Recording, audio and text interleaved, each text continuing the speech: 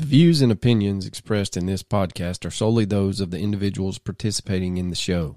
All persons described or mentioned in the podcast should be considered innocent until proven guilty in a court of law. This podcast contains subject matter such as violence and graphic descriptions along with adult language, which may not be suitable for all audiences. Listener discretion is advised. On January 5th, 1935, a man is found beaten and stabbed inside the President Hotel in Kansas City, Missouri. Who he is, how he died, and all the circumstances surrounding him makes one of the biggest mysteries in Kansas City history. You're listening to the Mysterious Brews podcast, and tonight we bring you the case of Room 1046.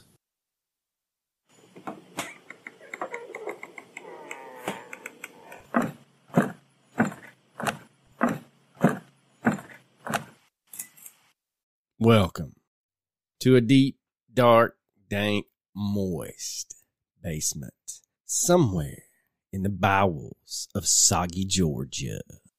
We got a hell of a lot of rain in a short period of time. I didn't even notice. I was busy, I guess. Yeah, our friends up there around Nashville got one of them there tornadoes. Said 6 people lost their lives up there around Nashville. It went north of Nashville instead of downtown this time. Yeah. So there was some storms being produced last night, and it took forever for it to get from Nashville to here.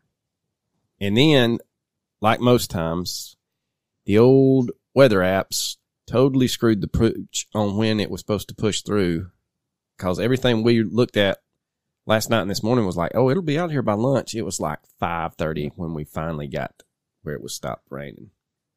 This damn cat, man. I'm going to kill it. This kitty will not stop trying to show me its butthole. Uh-oh.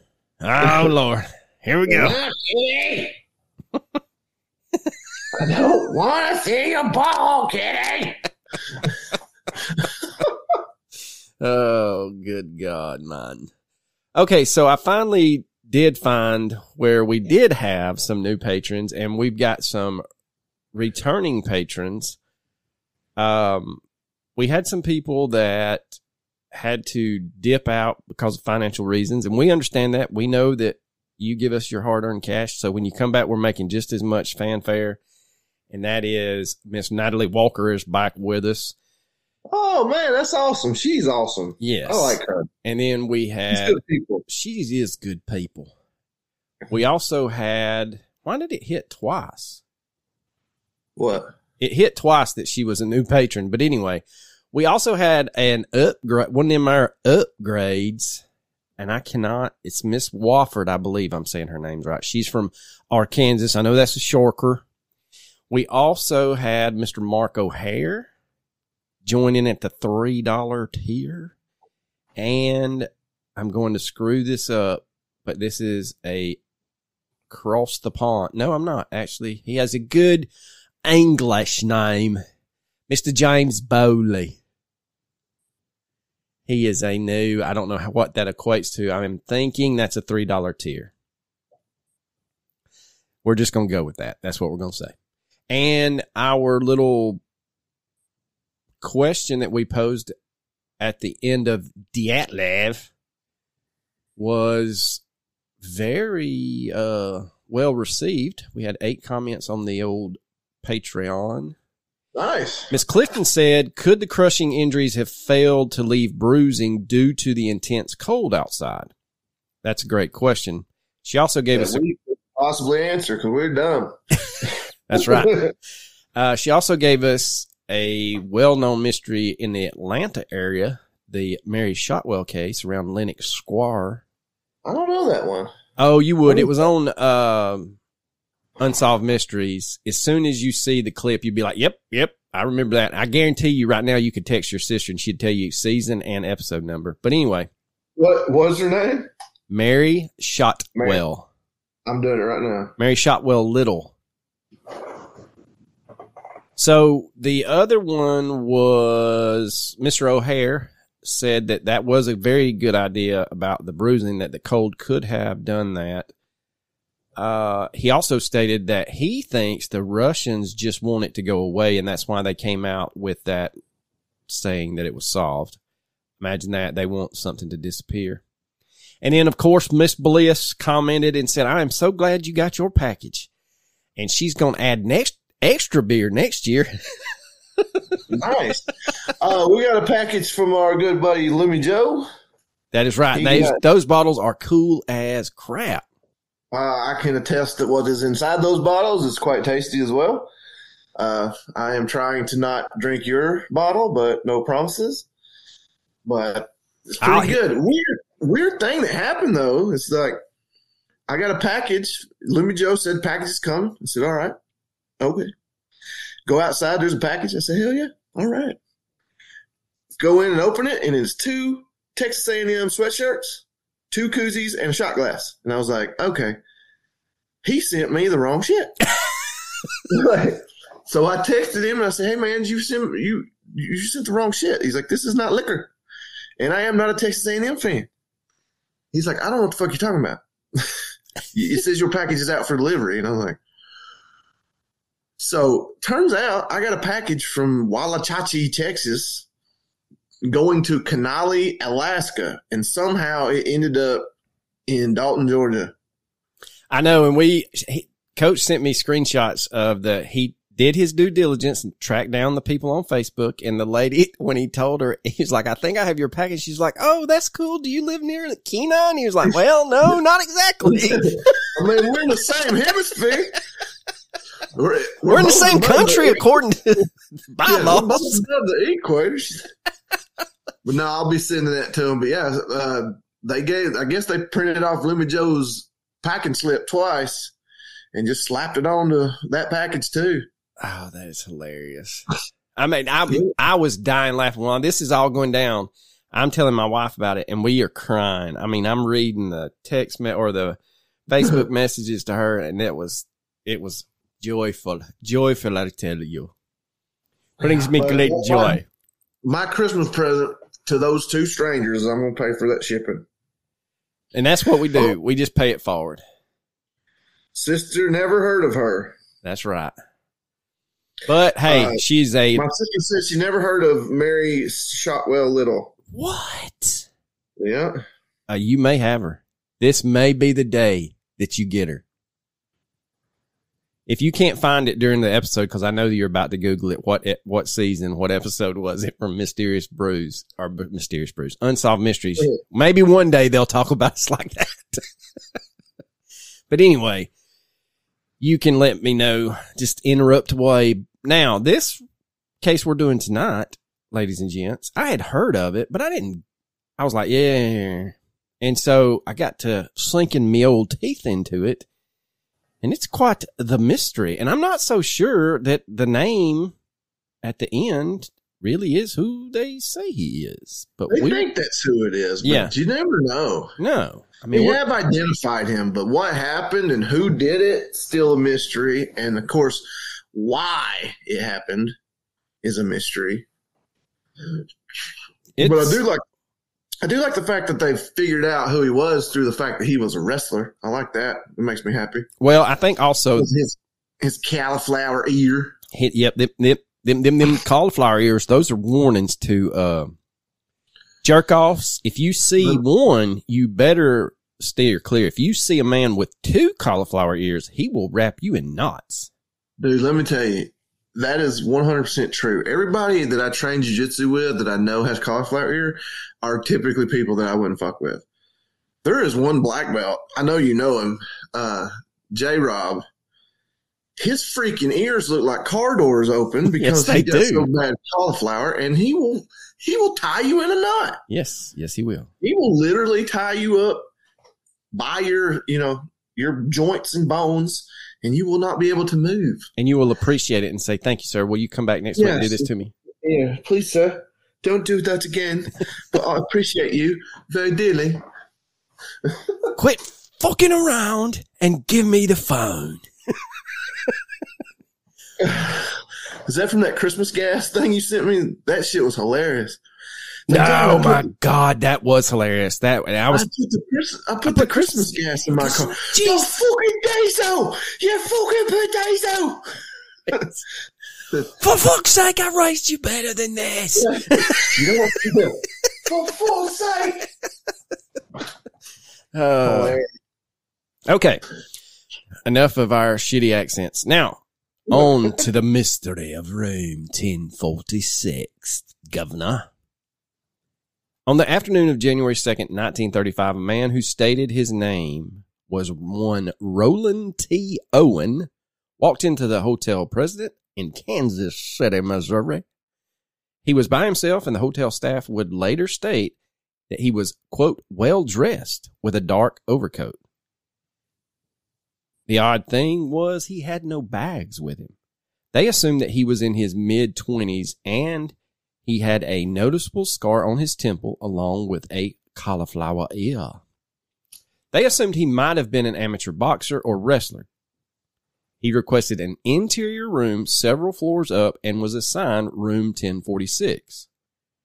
Mr. Owen paid for a one-night stay, and while riding up in the elevator with one Randolph Probst, the bellhop, Mr. Owen mentioned that he had stayed the previous night at the nearby Mulebach Hotel, but found the $5 per night rate, quote, too high for his liking.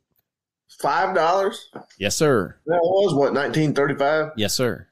It's a nice hotel. This case is the only case that I have actually gone to the location, and I saw the room. I asked the lady behind the counter if it'd be okay if I just went up there and looked. She's like, I don't know what the fuck you're talking about. I was like, room 1046. And she goes, we don't have a room 1046. And I was like, ma'am, I assure you, you do.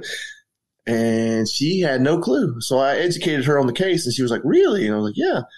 This hotel is one of the biggest mysteries in the history of Kansas City. And she had no clue. But now the room is unused. It's just a door. Like, it's not you can't go, you can't stay there. You can't do anything, but they have preserved it, and it's just a door.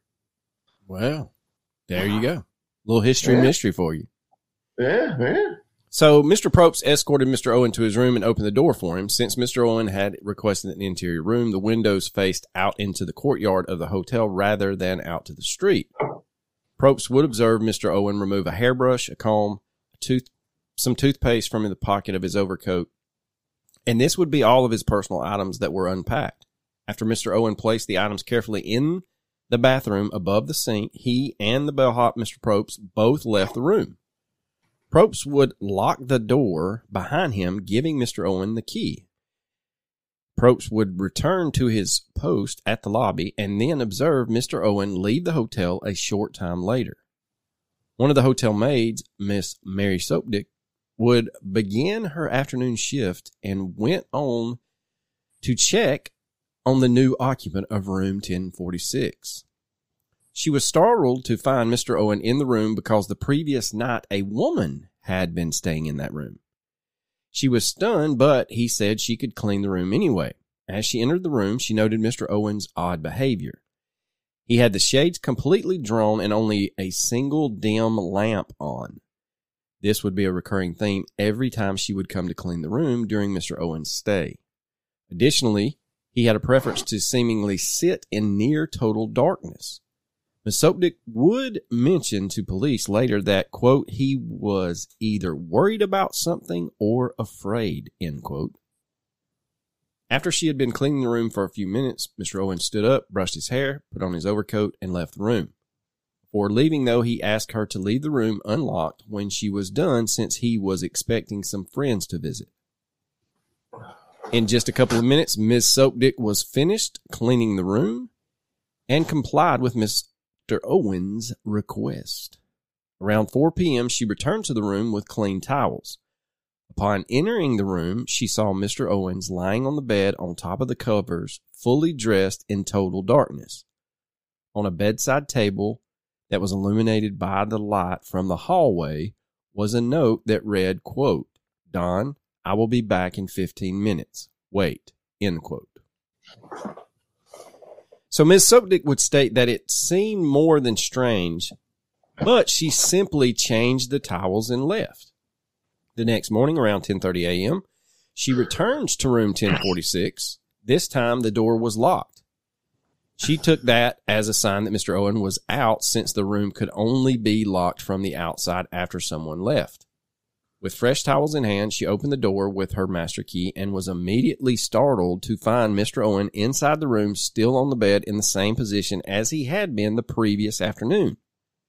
The phone inside the room rang and Mr. Owen got up and answered it. Ms. Sopdick recalled the conversation with whomever was on the other end was brief, and she heard Mr. Owen say, quote, "No, Don, I don't want to eat. I am not hungry. I just had breakfast. No, I am not hungry," end quote. Remember, the note that Ms. Sopdick saw the day before was addressed to a Don. Now, during the conversation with this Don, Mr. Owen paused, still holding the phone, and asked Ms. Sopdick about her job.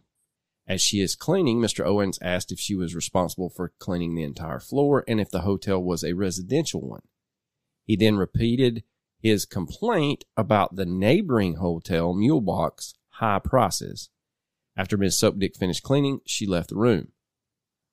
During this time period, no one claimed to have seen Mr. Owen come or go from his room at all, nor did anyone report any visitors checking in to see him. Again, around 4 p.m., Ms. Sopdick returned with fresh towels for the room. This time, she heard two male voices talking back and forth, so she knocked on the door. A deeper voice than Mr. Owens's responded by asking who was at the door. Ms. Sopdick would respond that she was there to bring fresh towels to the room. The same deep, stern male voice replied, quote, "We don't need any," end quote. Ms. Sopdick knew there was no clean towels in the room, as she had taken all of them when she cleaned the room earlier. She obliged the deep voice man and left without entering the room. 2 hours later, around 6 p.m., one Gene Owen, no relation to Mr. Owen, decided not to drive back to Lee's Summit, which is located near Kansas City, after a long day of shopping in the city. She had become ill during her shopping and decided not to drive back home. She opted for a room at the President and checked into room 1048. Her boyfriend, who worked in a florist shop in the city, stopped by for a visit around 9:20 p.m. and stayed for approximately 2 hours. Later that night, she would tell police she heard men and women talking loudly and profanely all over the floor. Keep in mind, it's 1935 and most ladies don't speak that way. No proper lady would talk in such a manner. No. Belittle themselves. How dare you make such assumptions?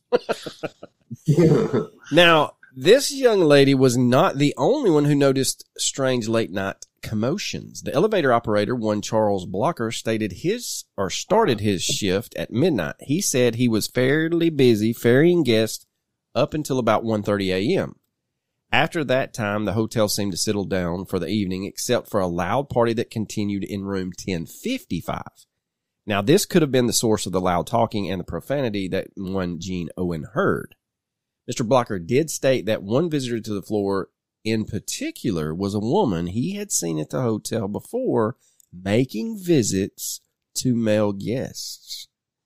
It was theorized she was a lady of the night. Other staff who had seen her also come and go came to the same conclusion that she was a lady of the night. So this lady of the night came in sometime during the first 3 hours of Mr. Blocker's shift, and he took her to the 10th floor where she asked about room 1026. Just 5 minutes after dropping her off the elevator, Mr. Blocker was called back to the 10th floor where he found the same woman who looked perplexed. She explained that her client was not in room 1046. She went on to state that he had called her on previous visits. He had always been there waiting. She then wondered aloud if her client was actually in room 1024. So right now we're in a conundrum. She says when he first takes her up the elevator, she's going to room 1026. She calls the elevator back. Mr. Blocker's in the elevator, and she says that there's not a person in 1046. Then she wonders, well, maybe he was really in room 1024. So very odd behavior by the woman in the hallway late in the evening. Now, she wondered aloud about room 1024 because they theorized that she could see through the window pane of the room that a light was on. She did not ride the elevator back down at the time and remained on the floor after the conversation with Mr. Blocker, perhaps in a second-ditch effort to locate the regular client who had called her. Approximately a half hour later, Mr. Blocker got the signal that someone was calling the elevator back to the 10th floor. When he arrived, he found the same woman was waiting again. This time, she rode the elevator down to the lobby. An hour later, he would take her and a different male client to the 9th floor.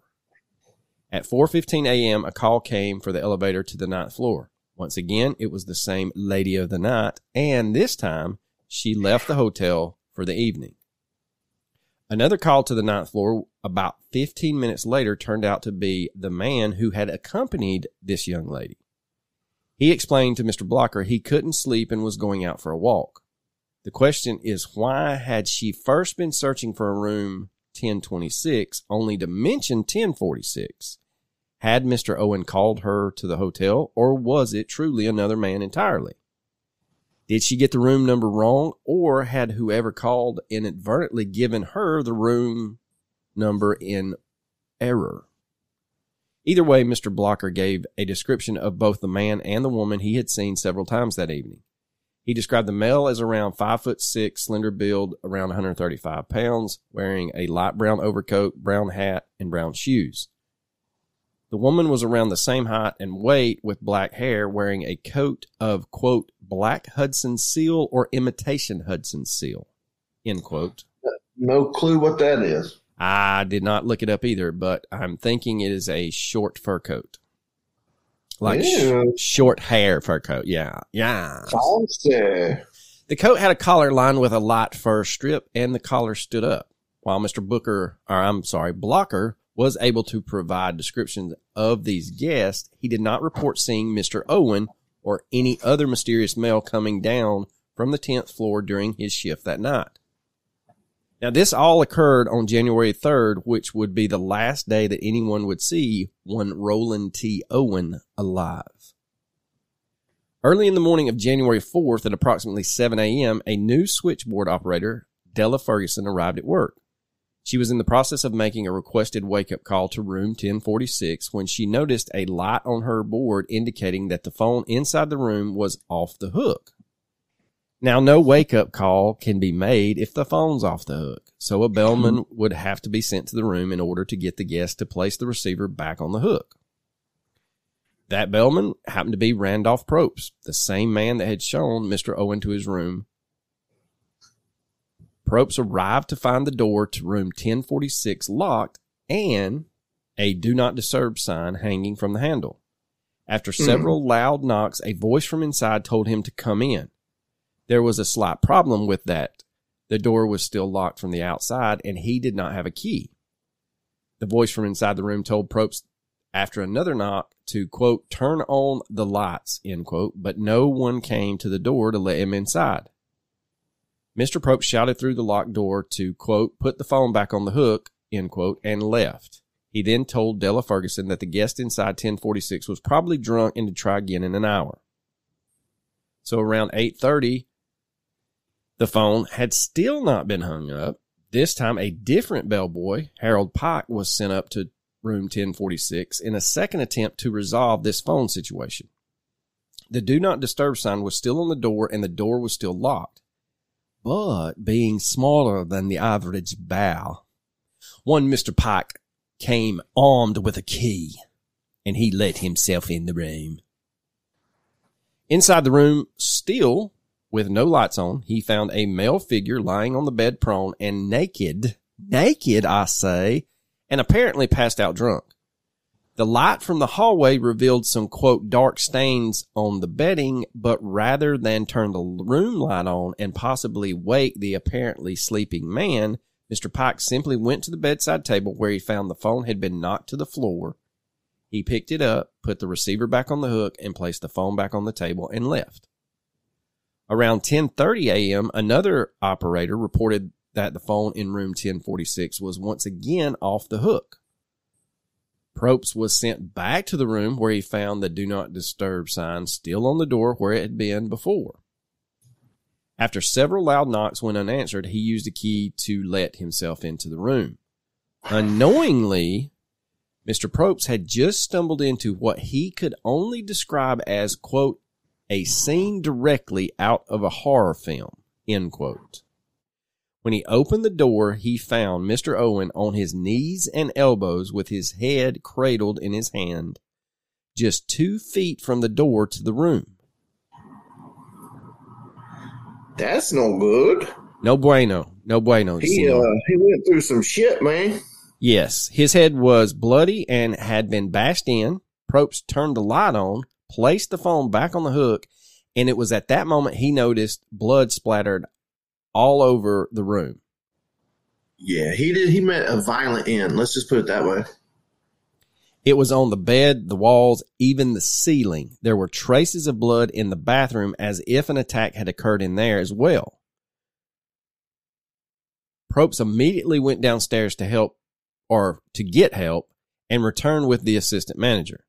This time, though, they were only able to open the door about 6 inches because Mr. Owen had collapsed to the floor in the path of the opening door.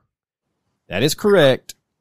Somehow, during this bloody attack, Mr. Owen was still alive. Wow. He eventually got up off the floor, allowing Probst and the assistant manager to gain entrance into the room. As they got inside the room, Mr. Owen got up, went and sat on the edge of the bathtub. The manager called the police, who in turn summoned a Dr. Harold Flanders from Kansas City General Hospital. Upon examination of the still conscious Mr. Owen, Dr. Flanders surmised that Mr. Owen had been bound with a cord or thin ligature around his neck, wrists, and ankles. There was extensive bruising around his throat, which suggested that there had been a strangulation attempt. He had also been stabbed more than once in the chest above his heart. One of these wounds led to a punctured lung. Vicious blows to his head left him with a skull fracture on the right side. Dr. Flanders cut the cords from Mr. Owen's wrists and asked him who had done this to him, to which Mr. Owen eerily replied, quote, nobody, end quote. He tried to maintain that the source of his injuries had been a simple fall in the bathtub causing him to hit his head. He did not even attempt to explain how he had come to be bound, stabbed, or strangled. The doctor asked him if he had attempted suicide. Mr. Owen said, quote, no, then promptly lost consciousness and was taken to the hospital. Sadly, Mr. Owen slipped into a coma while in transport to said hospital and never regained consciousness, passing away shortly after midnight on January the 5th, 1935. An autopsy of Roland T. Owen determined that he had died as a result of his wounds during an extremely savage beating and assault by an unknown assailant. Dr. Flanders not only examined the body, but the bloodstains left behind in the room. Since much of the blood was already dried by the time he arrived, he determined that the wounds to Mr. Owen that caused the carnage inside the room occurred between 4 and 5 p.m. that day. You'd think somebody would have heard something. And that's what I'm wondering, like... 4 to 5 p.m., you're going to beat a man to death and nobody's going to hear it? Well, and that's what I'm wondering. I didn't see what day of the week January 5th happened to fall on in 1935, but it could be that people that were staying at the hotel were out shopping in Kansas City and there was no one around to hear it. Also, they did construct things a little bit better back then, and you would not hear quite as much ruckus as you do now when you stay at the Holiday Inn Express. Now, this time period is consistent with what Harold Pike had seen on his visit to the room. It also coincides with Mr. Prope's first visit where he was unable to enter the room, but a voice had summoned him to come in. This leads us to an obvious and scary conclusion if you think about it, which is it was entirely likely that the person who had beaten Mr. Owen to a pulp was still in the room hiding when the unsuspecting Mr. Pike entered to place the phone back on the hook. The assault on Mr. Owen would have continued when Pike closed the door. That'll give you the old shit shivers. Now, detectives that searched room 1046 would make note more of what they did not find in the room as much as what they did find. Consistent with what had been witnessed on his check-in, no clothes were found in the closets or drawers. There was no luggage found in the room, and the only trace of clothing other than the one outfit Mr. Owen had been wearing was the tag from a necktie. Missing from the room was the soap, shampoo, towels that were all provided by the hotel. No knives were found in the room, which seemed to immediately discount any notion of a suicide attempt since he had been stabbed twice in the chest. The cords that had bound him also indicated the presence of more than one person. One of the room's 2 glasses was found in the sink, broken, and a missing piece that has not been found to this day. The other was on a shelf. Detectives also found other items that could have been evidence: a hairpin, a safety pin, an unsmoked cigarette, and an oddly full bottle of diluted sulfuric acid. 4 fingerprints small enough that they were thought to be from a female were found on the phone. They could not be matched to Mr. Owen nor to any of the staff who had been known to have entered or been in the room during Mr. Owen's stay.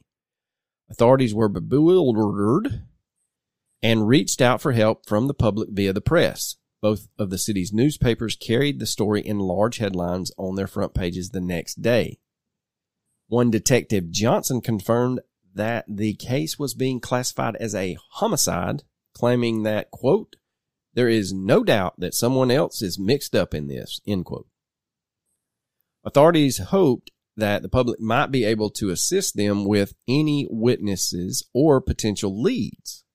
But the story was still far from solved, and there was a new bombshell that detectives discovered.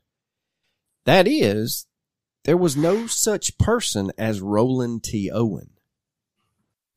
Detectives quickly discovered that Roland T. Owen must have been an alias due to the fact that when they tried to notify the next of kin in Los Angeles, where Mr. Owen had claimed to be from, they were told that authorities there, the LAPD, could not locate a record of anyone living under that name there at that time. So he gave a fake name? Is that what you're saying? That's what they're saying. That is exactly what they're saying. The fingerprints were sent to the Justice Department's Investigation Bureau, which was the precursor of the FBI. And if you don't know what the FBI is, that's the Federal Bureau of Investigation. If you don't know who the FBI is, you don't know who's in the van across from my house. You'll start Googling weird shit and you'll get to know them pretty well. Now, the evening that the news broke, a woman called the hotel president and asked what the man who was being called Roland T. Owen looked like. After receiving a description, she purported that he did not live in L.A. Well, no shit, lady, they figured that out. But instead, he lived in one Clinton, Missouri. Now, Clinton is located roughly 50 miles southeast of Kansas City. The mystery woman, however, never offered her name or the real name of Mr. Owen. On Sunday, January the 6th, the newspapers reported that the mysterious man in room 1046 had died under an assumed name, and tips started pouring in. Members of the public attended the viewing of Mr. Owen's body. This led investigators to a cab driver named Robert Lane, who claimed that he had seen Mr. Owen outside the hotel late on the evening of January 3rd, looking, quote, disheveled and distressed. The cab driver went on to tell police of the encounter after seeing Mr. Owen's body, swearing that this was the man who held him down. like hailed a cab, not held, purposefully holding. Detective Johnson was not convinced due to the fact that none of the hotel staff had reported seeing Mr. Owen leave or return on the night of January 3rd or into the 4th. Police were able to establish, though, at least one sighting of Mr. Owen outside of the hotel. This was a report that he had been seen with 2 women at several liquor places on 12th Street. Newswire services got a hold of the story and ran with it. Within a matter of hours, the story was running in papers and on radio shows across the country. More leads would flood in, and the Kansas City Police Department had to devote, quote, a considerable amount of time speaking with police from all over the country following up on these leads. Most of them were dead ends and were eliminated. However, an early lead that seemed promising turned out to be false when someone reported a bloody towel was found at the hotel. And it was Mr. Owen's blood, and that's because after police had left with his body, the hotel staff had cleaned up the mess, and somehow that towel was not thrown away. Now, investigators remembered that when they interviewed Mr. Propes, one of the bellhops, that he had told them that during the ride on the elevator to the room 1046, Mr. Owen told him he had stayed at the Mulebach Hotel the night before. But no record was found of a Roland T. Owen checking in at the Mulebach. Instead, the Mulebach staff recalled that a man matching Mr. Owen's description had checked in under the name Eugene K. Scott, who also gave Los Angeles as his address. And just like Mr. Owen at the President, Eugene K. Scott also requested an interior room. Just like before, when police go to follow up with the LAPD on the name Eugene K. Scott, the LAPD come back and said they ain't one of them there.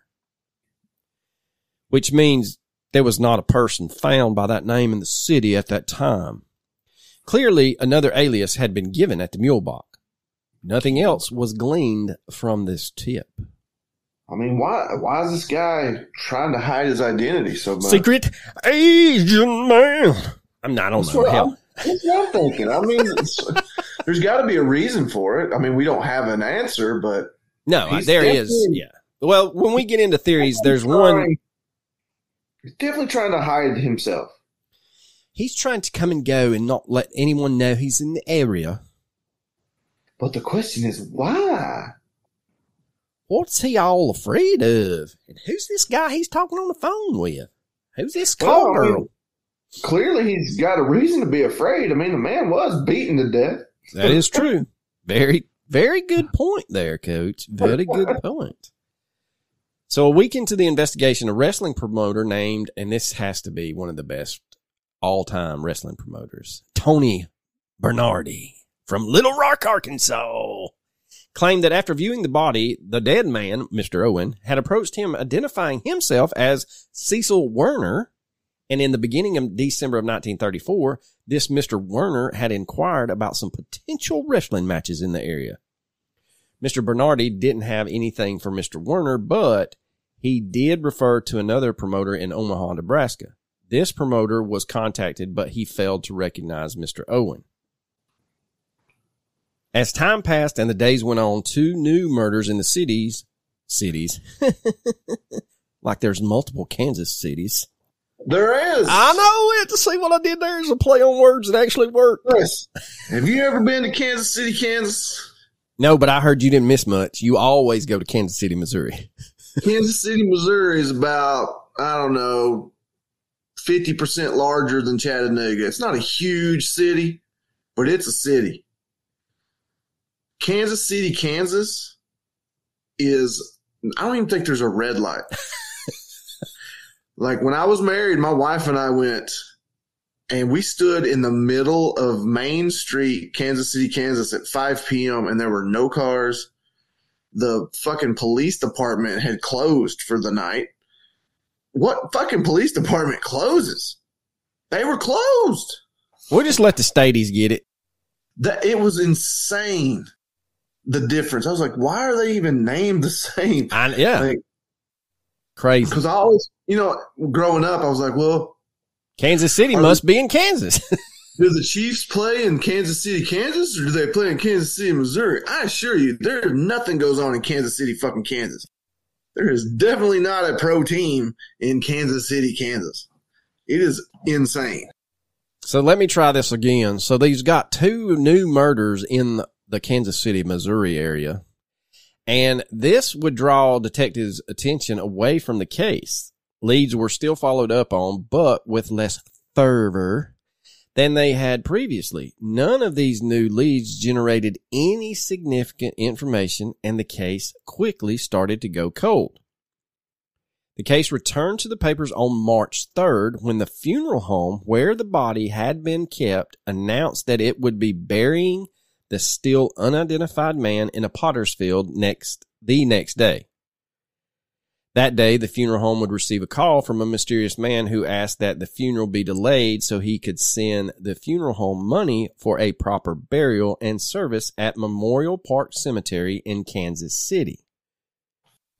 The man went on to elaborate this was needed in order for the dead man to, quote, be near his sister, end quote.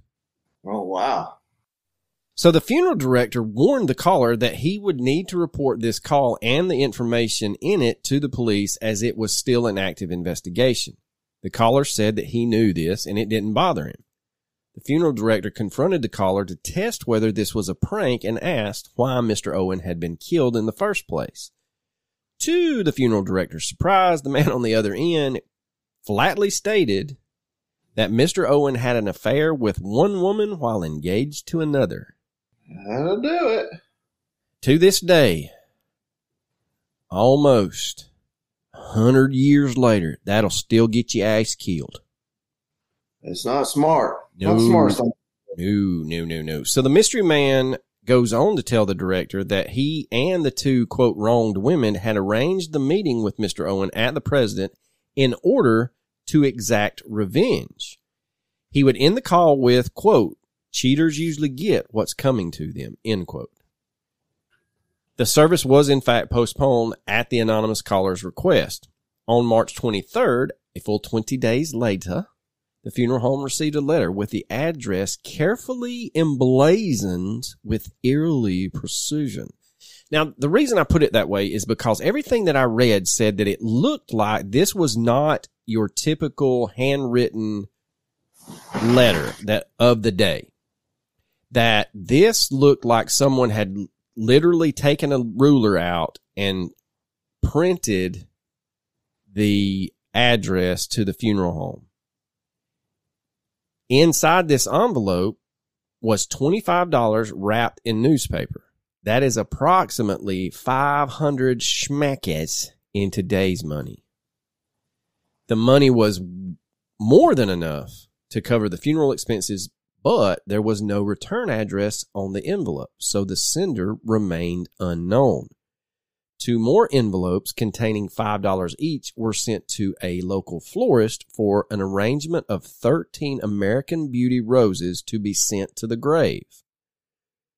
The money followed after mysterious calls had been placed, much like the one to the funeral home. The calls were made from different payphones, and the caller never identified themselves.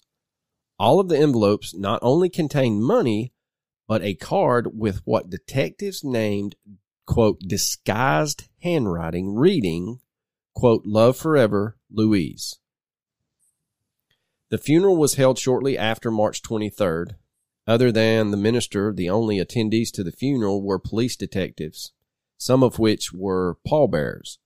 Other detectives posed as grave diggers and staked out the grave for several days to see if any suspects or perhaps, the mysterious benefactor would appear to pay their respects, but no one ever showed up. Several days after the funeral of this Mr. Owen, a woman called the Kansas City Journal's newsroom, the Kansas City Journal Post's newsroom, to inform them that their earlier story about the dead man from room 1046 being buried in a potter's grave was incorrect and that he had in fact been given a proper burial. She then said that both the funeral home and the florist could confirm this. When asked to identify herself, the woman hesitated and said, quote, "Never mind, I know what I'm talking about," end quote. They pressed her for further details, and she inexplicably ended the call with, quote, "He got into a jam," end quote, and hung up. Man, I'll say a jam. No, he got the hell beat out of him. You get beaten to death. That's not a jam. No. A jam is, "Hey, baby, I need some bail money." Yeah. He was definitely into something serious because shit. Yeah. So the story continued to make its rounds in the press, but some people seem to just be done with the old mystery. Mr. Owen's picture was circulated nationwide in a vain attempt to identify him, but there was no one that came forward with his true identity. This mystery of room 1046 would have fizzled out if it were not for the disappearance of another person who would remain unidentified until about a year after the murder of Mr. Owen. A friend of Ruby Ogletree's in Birmingham, Alabama, showed her an issue of the American Weekly. You may be thinking to yourself, "Self, what the hell's that American Weekly?"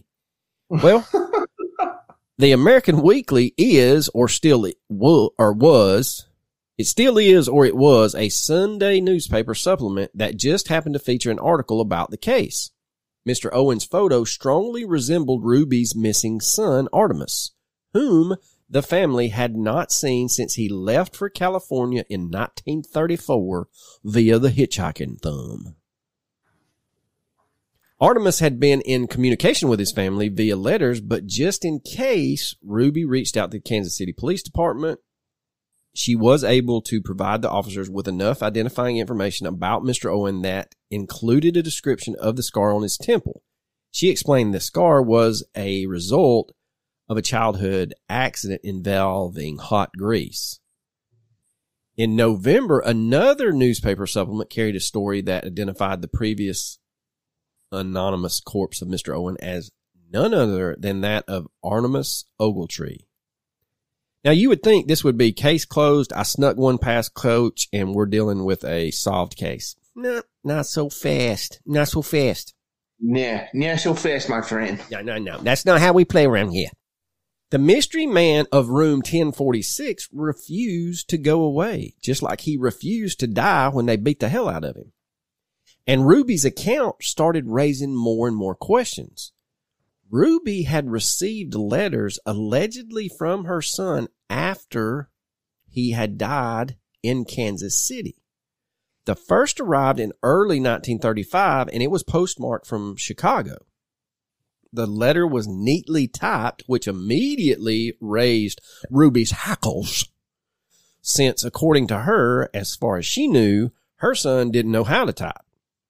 The language in the tone of the letter was also inconsistent with how Artemus spoke. In May 1935, another letter arrived, allegedly from Artemus, and in this letter, Artemus claimed he was going to Europe. This letter was followed by a special delivery letter saying that his ship was leaving that day. Both letters were postmarked from New York City. In August, Miss Ruby would receive a phone call from Memphis, Tennessee. The caller claimed that Artemus had saved his life in a fight, but he could not call and speak to her because he was now living in, of all places, Cairo, Egypt, where he had married a wealthy woman and was doing well. I'd say. Yeah, I mean, come on. It's not every day. It's not every day a boy from Alabama gets to California, gets on a ship in New York City, and sails to Cairo and marries a wealthy woman. I would say he made a name for the Ogletrees, if that's to believe. I would say so. I mean, the old boy did good. He outkicked his coverage trace times.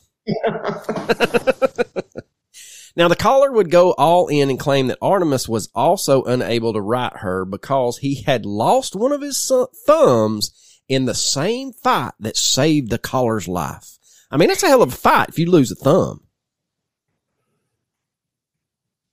Now, Ruby spoke with this man for approximately 30 minutes. She would state that the man on the call spoke, quote, wildly and irrationally, like he was on some kind of wackiness, but seemed to have firsthand knowledge of her son. She gave the police the name that the caller identified himself by, but this name has never been revealed to the public. If we believe the caller and Artemis had indeed left the country for Europe or Egypt, he more than likely didn't use his real name, or he paid a hefty price to keep his name off of the manifest of the steamship companies because they were contacted and they never had any records of an Artemis Ogletree traveling with them. The consular section of the U.S. Embassy in Cairo also was unable to find any evidence that he had been there. Through conversations with Ruby, it was discovered that Artemis did turn up not a third time, but he turned up at a third hotel in Kansas City. This time it was the St. Regis. Allegedly, this is where Artemis had stayed and shared a room with another man. Whether or not this was the elusive Don mentioned in the notes and on the phone call by Artemis himself could never be proven. So in 1937, police arrest a man named Joseph Ogden on a murder charge after he killed a man he shared a room with and placed this man's body in a trunk to be shipped to Memphis. Among the several aliases he used was the name Donald Kelso. He had stayed in a Kansas City hotel in 1934 under this name, and his roommate at the time had been one Duncan Ogletree. Ding, ding, ding, ding, ding, ding, ding. According to a story about the case in the New Yorker, the Kansas City Police Department had matched samples of the man's handwriting to that of the handwriting in the letters that were sent to Ruby Ogletree after Artemis's death. Now, no charges were filed against Mr. Ogden in the Ogletree case due to the lack of solid evidence, but police kept the case open. The files showed that every few years, detectives would review the case all the way up through the 1950s, but no new evidence was ever uncovered. Eventually, the case went cold, and it would fall out of the public eye until sometime around 2003-2004. That is when a local historian at the Kansas City Public Library named Dr. John Horner took a call from out of state from someone who said they'd been helping to inventory the belongings of an elderly person who had recently passed away. Among this elderly person's belongings was a shoebox filled with newspaper clippings about the Ogletree case, along with an item that had been mentioned in one of the articles. Now, the caller did not identify themselves or what the item in question was, but they emphasized that whatever this item is, it had been mentioned in the original news articles. This is where the case stands to this day. The absence of suspects or a conclusion has not prevented various theories about the murder of Artemis Ogletree's ultimate fate. So, and there's not a lot of viable theories. There's a ton of bullshit ones on Reddit, but there's just a couple that I wanted to touch on. The first one was the anonymous caller theory. Remember, the anonymous caller sent money for the burial, stated he was doing it for Artemis's sister, and, quote, cheaters usually get what's coming to them, end quote. This has led to a popular theory that Artemis was engaged to be married and cheated on his fiancée with another woman. This then caused his fiancée's brother or a friend to kill Artemis. The supposed statements made by the anonymous caller were first published in magazines and papers after his death, embellishing the story, possibly jumping off the actual fact of the mailed flowers and letter from Louise, but the caller never made those statements. Those specific statements were entirely made up in the newspapers. I know that's a shocker that they were making shit up in the 30s in the newspaper, but guess what? They did, and they still do it today. What? I know. Now, what we know as fact is as follows. One, we know that Artemis had been traveling through the country, staying at various hotels under different names at times with another possible person named Don. He traveled extremely light with no identification on him, carrying a brush, a comb, and some toothpaste. He had cauliflower ear, indicating he was a fighter or a boxer, and was confirmed to be looking for wrestling matches to sign up for under the name Cecil Werner. The investigation into his room found everything had been removed. Among the other few things found was a bottle of diluted sulfuric acid. That's going to come into play in a minute. And a woman's fingerprints. Now, a person or persons were willing to pay for his funeral and send flowers from someone named Louise. The flowers were sent twice due to an error when first being mailed, showing the importance of the sender. Someone with knowledge of Artemis's death or responsible for his death sent letters to his mother in an attempt to cover their tracks.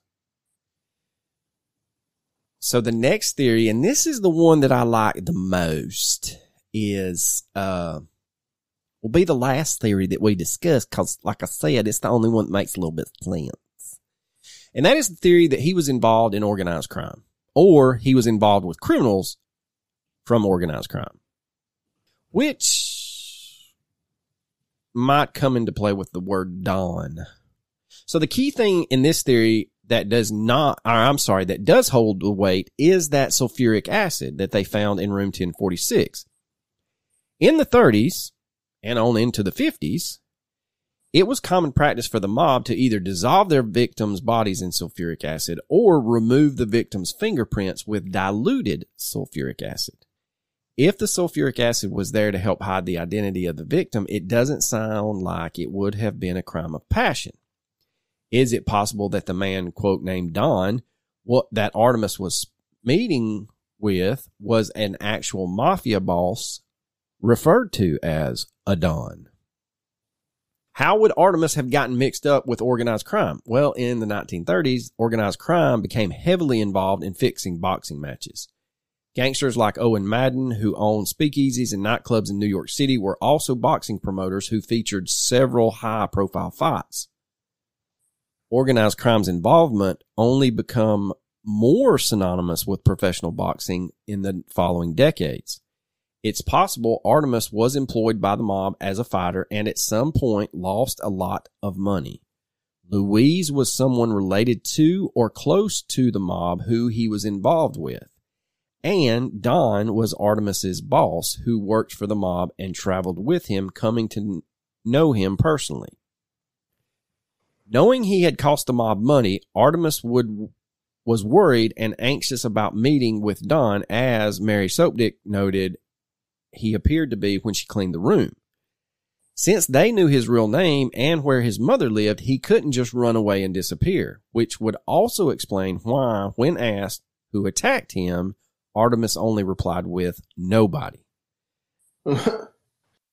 Clearly, somebody did. Yeah. After Artemis was murdered, Don, or someone else working with the mob, sent letters to Artemis's mother to make her believe that her boy was still alive. Since Artemis worked for the mob, his funeral arrangements were taken care of anonymously by them. What you have to keep in mind is up until, hell, it may still be going on now, but I know up until they put the Teflon Don Gotti behind bars, that it was just an unspoken rule with the mafia. It didn't matter whether it was a girlfriend, a mistress, a sister, a mother, an aunt. You didn't touch the women.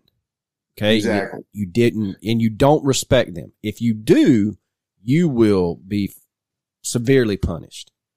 And I think that kind of leads into those letters going to his mother. They don't want to break her heart. They want her to believe that her son is doing well when he was basically beaten to death. And say what you want to about the mob back in the 30s. They had a little bit of honor, so they took care of his funeral arrangements. That's where I'm at on this one. Yeah. Because the mob angle does seem to fit. Especially since we know they did fix a lot of boxing matches. He could have been a dumbass and was supposed to throw a match and decided, nope, I ain't throwing anymore. I ain't going to be somebody's punching bag. And that's how that cauliflower ear got there. That does make sense that they would definitely retaliate towards something like that. Well, and also it's a business with them. If you fuck up, you're going to pay with your life. But understand, we're not going to degrade your family and basically put them on blast, as the youngins say nowadays. But we may never know who killed Artemis, and short of a deathbed confession or discovery of a tell-all journal entry, the mystery man of room 1046 will likely remain unsolved. Oh, at this point, there's the deathbed confession's out of the question. Whoever killed him's gone too by now, surely. Well, you'd think so, but they still got the JFK shit classified. I don't see how anybody's still. We're talking about 1935, though. Well, I understand that, but we're still talking about some chimney smoking some bitches in the 60s.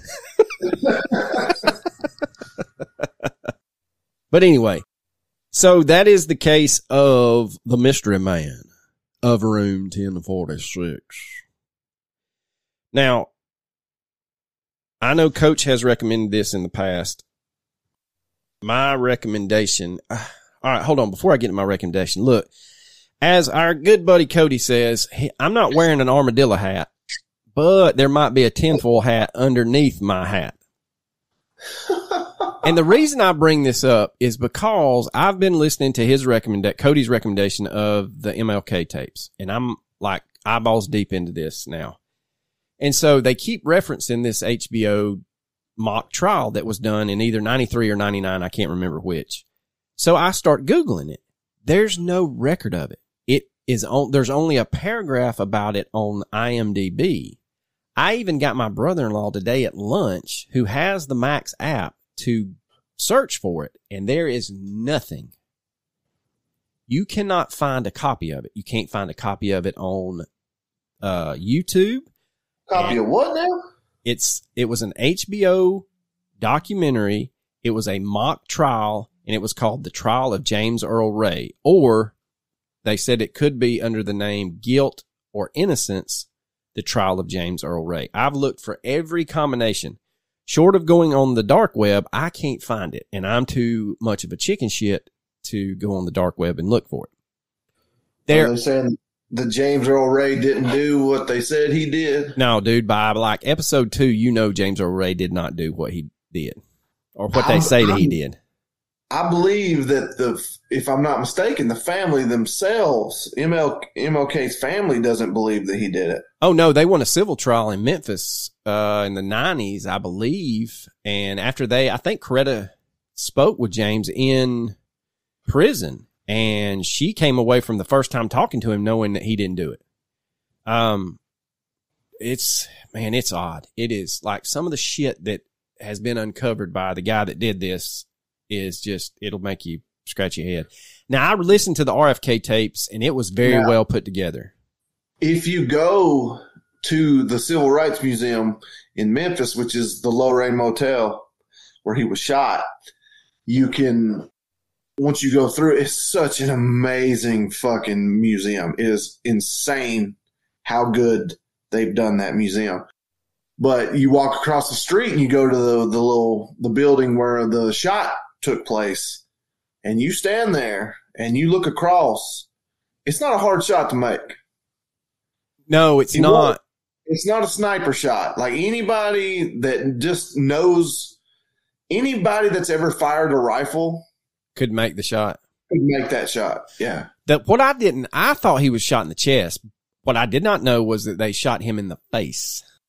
It took off the left side of his face. Really? I thought it was the chest. I did too. Anyway, I'm not going to spoil it for. Could that be a Mandela effect? Well, it could be. Hell, that's why I kind of talk about this tinfoil hat conspiracy thing with this HBO documentary. I'll just leave it at this. Like Coach said, if you don't know who the FBI is, listen to our podcast long enough, and they'll be parked outside your damn house when you start Googling shit. But anyway, all right. So my recommendation, and I know that Coach has recommended this in the past, but I'm going to recommend it. Blind Frog Ranch, man. I love him. I'd like to go buy them boys a beer, except for the son. And just because not that he's a turd or nothing like that. The two old men, the head of security. Hold on. I don't have nothing against this. I just want to sit down with the two old guys. No. You got to buy the son a beer too. I will buy him a beer. I just want to talk to the two old men to begin with. And then me and the son can go like drink beer somewhere else. I just want to talk to the two old men first. Here's what blew my mind. And you know, when you watch these quote reality shows, I was just watching the latest episode the other day. And it dawned on me that them dumb son of a bitches ain't staying on the property. And they just cannot believe that someone would have the balls to come over there and start digging where they were digging. And I'm thinking, well, you dumbasses, your ranch borders BLM land. All they got to do is wait for you to drive through the gate, wait about 30 minutes, have a lookout with a walkie-talkie, and they know you're not coming back. It's not like Skinwalker where they got the whole damn thing fenced off and they've got more security than Fort Knox. But anyway, so my recommendation is Blind Frog Ranch. And if I have tickled your fancy about the MLK conspiracy, you can type in FilmRise did a 1 hour documentary that kind of gives you the Reader's Digest version about the conspiracy to kill Martin Luther King. And it's well put together. It's just 50 minutes. There's not a lot of meat on that bone. But I warn you, if you start traveling down this path, you're going to get way in the weeds. Be careful. So that's my two recommendations. Coach, what you got? I'm going to recommend a show that I've been rewatching on Max. I think it's a great show. I'm very sad that I was very sad when it was canceled to begin with, but rewatching it, super sad that it was canceled. It's Gotham about, Yeah, I forgot about that. Yeah. Bruce Wayne's a kid. He's not really Batman yet, but you see the rise of all the villains. It's a very good show. Been rewatching that nonstop. Quite the interesting recommendation, sir. Quite. That's just what I got, man. That's just what I'm saying. You know what I'm saying? He's just a simple man. He's just a simple man. He don't want no Texas A&M shirt. He just wants a fifth of whiskey. Maybe some barbecue sauce. I promise you ain't in the fifth no more. It's probably about a third. Attaboy. Well, ladies and gents. In fraction wise, that would be more, but not in liquor. You're talking about there's a third left of the original fifth. There's a third of the fifth. There you go. I guess a 15th. Well, you got any more math for our listeners today there, Coach? Oh, I don't. Deuces.